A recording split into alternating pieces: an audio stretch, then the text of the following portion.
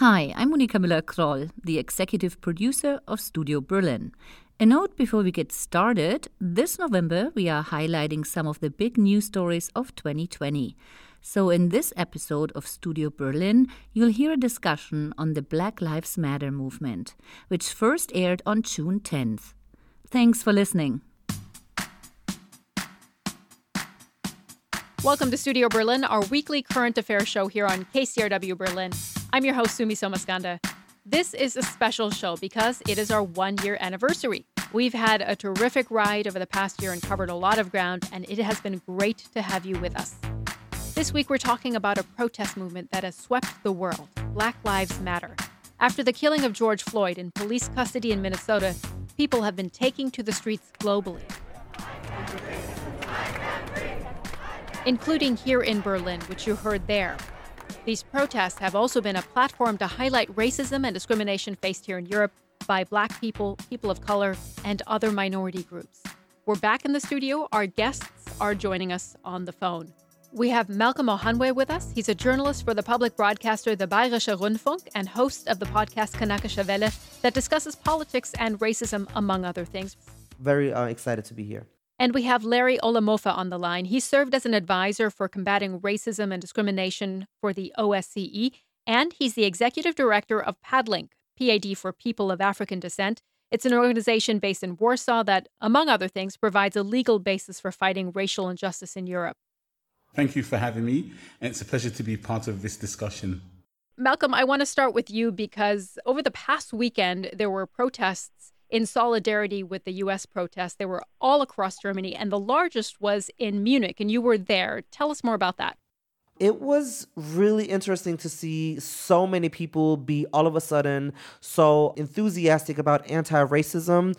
That was something I had never experienced in this city. Munich widely is known to be it's one of the biggest cities, but it's not really known to be racially diverse or aware. It doesn't have the same reputation as Cologne or Berlin or Hamburg or Frankfurt, who are a little bit more forward when it comes to these topics. However, we turned out to have the largest crowd. I thought that while there was a great outcome, I was a little disappointed with the speeches. So they didn't make any demands. We didn't talk about structural racism. It was more so about, honoring George Floyd and his death, and then basically coming together, lots of love and unity talk, and not we need to tackle white supremacy, we need to empower Black people. That was something that I was missing actually from the content. But there were a lot of people, and that is cool to begin with, I guess. Okay, so you're saying it could have been an opportunity to do more. Larry, I want to ask you about the protests that we've seen really take off here in Europe. How have you been observing the fact that George Floyd's killing in the U.S. has become such a touchstone here in Europe as well? I just think it was just one more of a constant stream of events similar to the tragic death of George Floyd. And it may have been the proverbial straw that brought the camel's back, right? And in a way, it kind of highlights, the structural forms of discrimination that people of color, people of African descent have been facing for many years, many generations. And with every passing generation, we just see this repetition in terms of, authorities exceeding or taking, aggressive actions based upon their prejudices and their biases against people of color, which is informed, I would say, by policing strategies such as profiling. And in a way, I want to kind of link that to the point that Malcolm made, which is this was an opportunity not just to commemorate or to memorize or to draw attention to what happened in the United States, but also to turn the focus inwards and to see what's happening at home. Because, it's not as if Germany is kind of exempted from police killings or people dying in police custody, as well as the forms of profiling that occur in Germany by police and other policing or security agencies. And it's the same in other countries in Europe too, where we see this pattern, maybe not to the extent of a death, but you do see this kind of aggressive over-policing of people of color, stopping and searching, and it was just, I would say, the perfect opportunity to draw attention to the internal issues as well, and not just to kind of point the finger at the American version. So I do see this as as an opportunity really to kind of get our own home or houses in order as well. So it's a catalyst for that. And this is what we, I think, have to advocate or push for in the coming days and years. Malcolm, I want to ask you to reflect on what we just heard from Larry, because something I have heard from at least a political level here in Germany is that we don't have this similar type of racism here if you look at what's happening in the U.S. So how can you compare these daily experiences of racism in the U.S. to what people of color experience here in Germany? That is a great question. I lived in the United States. I worked in Atlanta for NPR, and what I found interesting is that there was a form that had my ethnicity or my racial background on there, which is something that we don't have in Germany. So in the United States, there's an actual language and acknowledgement of racial differences. Now, you can look at this from both angles. You can say, well, maybe that's a problem. Maybe we shouldn't think in racist. But you can't tackle issues if there's no language for that. Where in Germany, we are not even capable of speaking about race, and it's not something that is acknowledged. And so that makes race relations so much different in Germany, because people don't even want to acknowledge that you're black. People can't even say that you are black. Like even the word black, which is schwarz, it makes people uncomfortable to actually even acknowledge that you have a different skin color. There is this overt, extreme need for colorblindness, which then makes my and other people's experiences invisible. And it doesn't mean that there isn't any racism. It means that we can't speak about the racism and that people have an easier time to ignore the racism, because we have a severe problem with police brutality, even with the Black Lives Matter situations and the protests that happened. I've seen so much footage of black people being detained, and I have made the experience of being racially profiled, experiencing verbal racially charged violence by police, and I don't know any black male in Germany that has not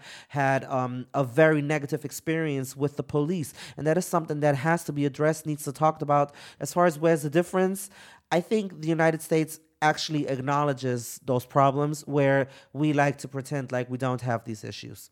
Larry, I want to ask you about this as well. The work that you do with your organization, PADLink, you were speaking about police brutality earlier. What are some of the instances or examples of police brutality that your organization documents, collates, and what kind of work are you trying to do? Are you trying to bring awareness to these issues? So there is a qualitative difference between when we say police aggression and police violence. I would actually refer to it as overzealous policing, because we don't necessarily have cases of these extreme examples that Malcolm just mentioned. It's quite interesting that I have never been stopped in the streets here in Poland, never, in my 11 years here in Poland. But every time I go to Germany on the train, I get stopped every single time. And it kind of refers back to what Malcolm was saying about the discourse in Germany, because it's all under the surface, right? It's all in a subaltern way.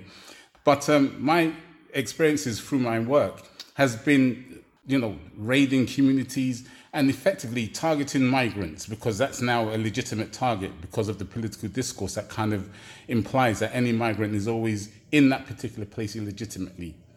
And so there's a lack of trust really from the community, because when they do suffer more egregious acts of violence from civilians like hate crime, they don't go to the police because they think that the police are unsympathetic, and it just continues that cycle of mistrust and violence, actually. And then at some point, some retaliation and recrimination from the black community, and that is part of the problem.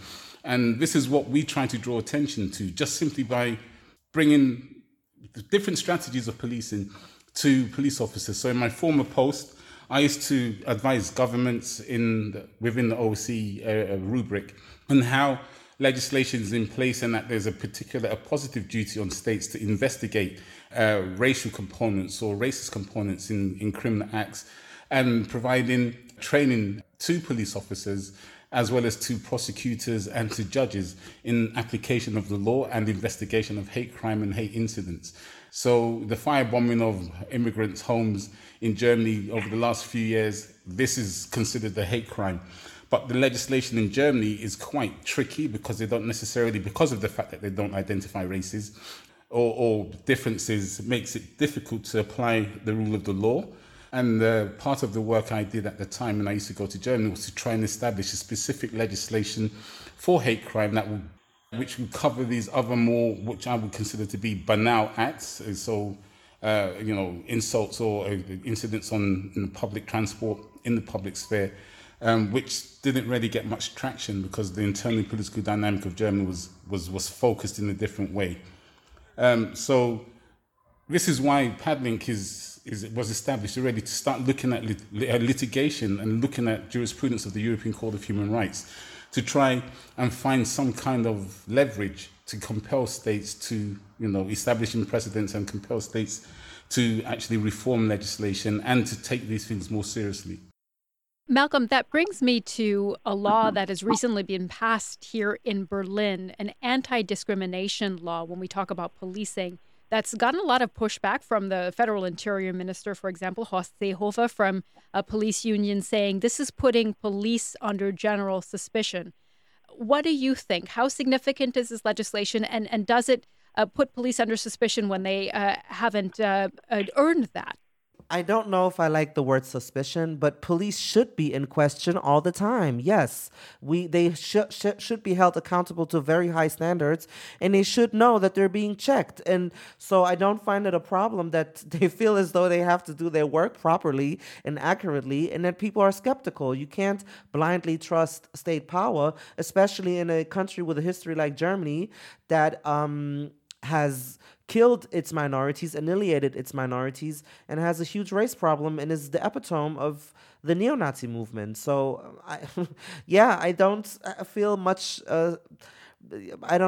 sympathy for those people who are concerned about being held accountable for their work. I don't like the word suspicious, but you should feel some sort of pressure to do a good job and not be racist. And I just want to ask one quick question to both of you. Do you think we're seeing a turning point, seeing the protests in the U.S. that continue to grow as we're speaking?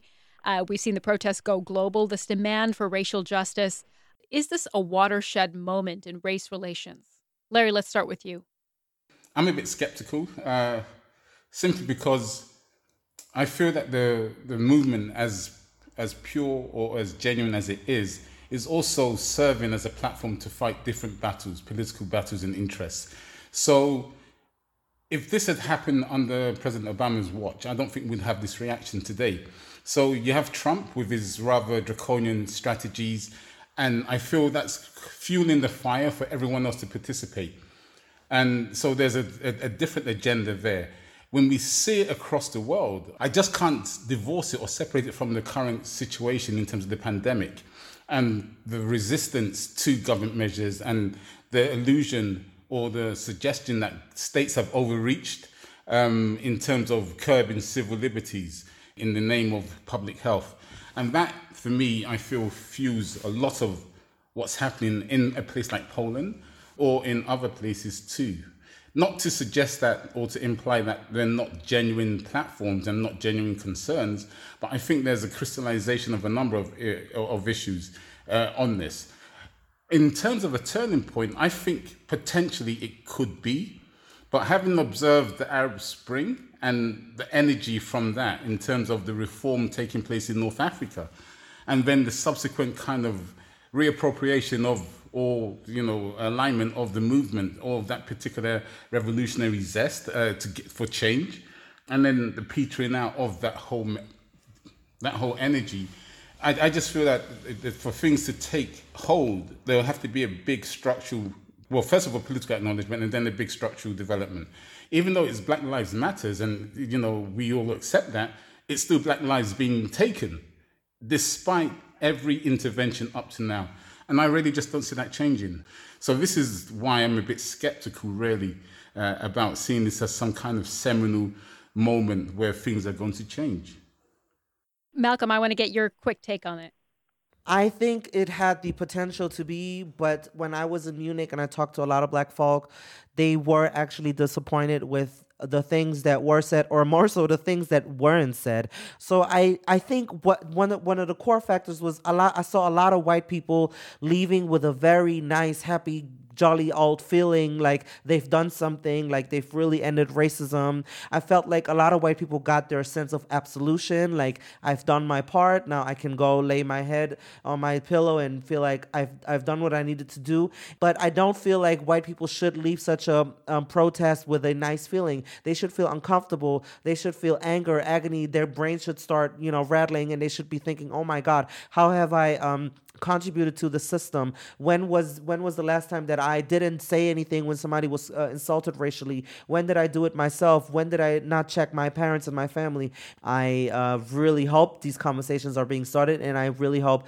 that we continue to talk about it and not see it as a punctual, trendy movement. Because if we do, I think it could have even been to more detriment than help.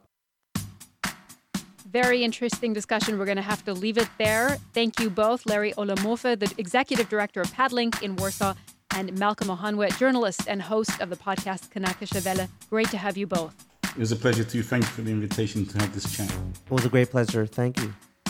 We're going to take a short break. When we come back, we're going to talk about the Afro Census Initiative. You're listening to KCRW Berlin on 104.1 FM.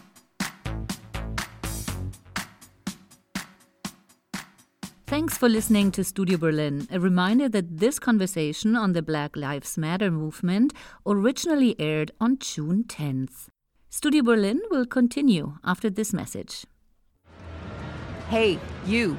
You've been hearing and reading the news all day. So what are you getting out of it? Are you smarter, more informed, better prepared for your dinner party later tonight? Well, The Takeaway has you covered.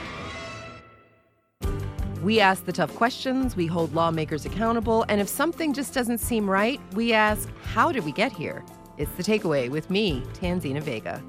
Tune in to The Takeaway weeknights at 6 on 104.1 KCRW Berlin. Welcome back to Studio Berlin on 104.1 FM. We're talking about racism in Europe in the wake of the killing of George Floyd and the ongoing protests around the world.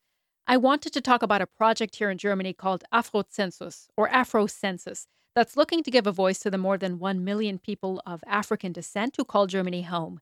The initiative is organized by the education and empowerment group Each One, Teach One.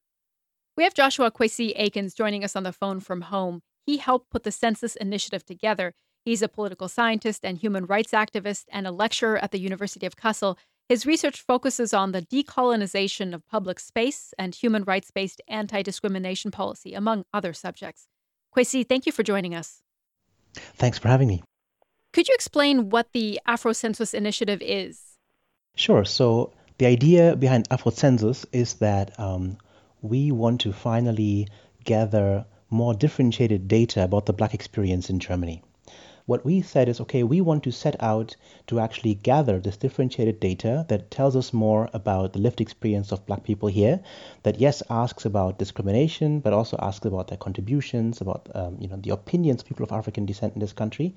And the idea was that we should do this ourselves. So instead of having some people who are not from the community, having the state or some outside researchers come in and look at us as, objects of their research, we wanted to be the subjects of our own research. So we organized this Afro Census, and we're now reaching out to people from the diverse African, Black, and African diasporan communities across the country, inviting them to sign up so that when we start the census at the end of the month, we hear from as many people as possible. The government hasn't historically collected this type of data on racism and ethnicity because of Germany's history. Are you worried that this data could possibly be used against the Black community? Well, German history always looms large in these discussions, so it's really important for us that we are actually the ones who are conducting the survey. Now, of course, it's important for us to meet all the very stringent European and German data protection regulations, which are, of course, also informed by the very history you just spoke about. So this is really, really important for us. But we are confident that we not only meet these criteria, there are, of course, external checks, right? There is data protection agency that looks into this. But But beyond the data being safe, it's also important for us that the questions we ask are right, that the perspective from which we come at this is really in line with different Black experiences in the country. And that's why we actually went around the country. We had focus groups, we had town hall meetings, in different cities across the country, and spoke to people about their experience. And all these inputs, have informed our creation of the census, of the actual survey, the actual questionnaire. When you had those conversations with people, what were the biggest challenges that people addressed facing the Black community here? I know it's not monolithic, it's incredibly diverse, but what were some of the challenges that were raised? Yeah, so and we started this last year, and some of these conversations have been had months ago. But it's important to say that racial profiling is actually an issue that came up time and time again. So that's really something that's a huge problem for people here. But also other kinds of discrimination. We are a very young community. We are, in fact, among the youngest communities in the country. And therefore, of course, also a big part of the future of this country. And so a lot of people also talk about discrimination in the education setting, whether it's kindergarten, school, or university, where the anti-Black racism is also felt by people of different ages. And people also speak about challenges in the housing market, challenges finding accommodation. And people also speak about discrimination in the healthcare system, right, where people try to, seek healthcare and then find themselves being discriminated against, facing anti-Black racism from their care providers. When we speak about systemic discrimination, we talked earlier in the show with one of our guests about the new anti-discrimination law that's been passed here in Berlin. Do you think this addresses some of those issues? Well, thanks for raising this. I think this is a really, really important law because, yes, it does, in fact, address some of the issues we spoke about earlier. In fact, it closes a gap in protection that is really a big problem across the country because we have a federal anti-discrimination law, but it doesn't cover public institutions. So it doesn't cover schools, it doesn't cover the police. And yes, of course, in our constitution, the German constitution does have a very general, ban on discrimination. But because there has been no simple law where this has been encoded, there have always been problems, when you try to bring this to court. And so this is really, really important. And many organizations, people of African descent, people of Turkish descent, all sorts of organizations of people of color, people who face racism in this country and in this city, in Berlin, have, lobbied for this for years, have explained time and time again that this law is necessary to close that gap in protection. So this is just an actualization of rights that people already possess. Kwesi, I want to get your take on the outpouring of support we've seen for George Floyd here in Germany. You've talked about examples of racism and discrimination here, and German authorities have recorded 41,000 cases of politically motivated crime in 2019. That's up 14% from the previous year. Anti-Semitic crimes were also up 13%. Attacks on Muslims were as well. So why do you think it is that what we saw in the U.S. has brought so many people out onto the streets here? This focus on what happened to George Floyd and the particular brutality of that video, of the torture and the killing, really resonates deeply with people who then connect this with their own experiences and cases that have happened in Germany and across Europe. And so for us, this is something that we have been speaking out against for a very long time. And what I find heartening and important about this is that very clearly this time it's not so much a debate about individual misdeeds. It's very much a recognition of the systemic nature of this problem and the need for systemic answers, both in the US and here in Germany as well. Joshua Kwesi Aikens, a political scientist and human rights activist, a lecturer at the University of Kassel. Thank you for taking time out of your day at home to speak with us. Thanks for having me. I wanted to get some historical context on racism here in Germany and Europe. I caught up with Peggy Piesche. She's a literary and cultural studies scholar focused on Black European studies. She's a diversity and intersectionality senior policy advisor at the Federal Agency for Civic Education. She's also part of ADEFRA, the Organization for Black Women and Women of Color in Germany. You grew up in East Germany, actually. Yes. What was the experience like of growing up Black in East Germany? And was there a Black community there that felt some sort of solidarity, that recognized that there was a community to bring together? Growing up in East Germany was kind of special. a little different than in West Germany, but in terms of structural racism, pretty similar. Of course, I didn't know that at the time, but later, after the wall came down and after I started to work on issues on race and the history of racism in Germany, I was actually stunned to see how similar our experiences were. And that made me also understand what structural racism means and what it is. It is not just the daily life experience of people, but it means that it really goes far back in the history of the country. Even so that both countries after 49 went on to go different paths politically, the racism issue was pretty much the same. So it started with being very much isolated also in terms of not being recognized as a child, which is just a child as the next one in class or in kindergarten or on street. And it continues with the lack of material for growing up to be, to identify yourself, to see something, have a mirror for how you want to grow up or of what you want to become. The differences were indeed how the countries positioned themselves. So East Germany was very much on the side of international solidarity. So I did grow up with an idea of being in solidary connections with young national states in Africa and also the civil rights movement in the US. However, it was always a kind of a split experience, and to notice that it did not mean included the experience I have in East Germany. So it was always the solidarity abroad.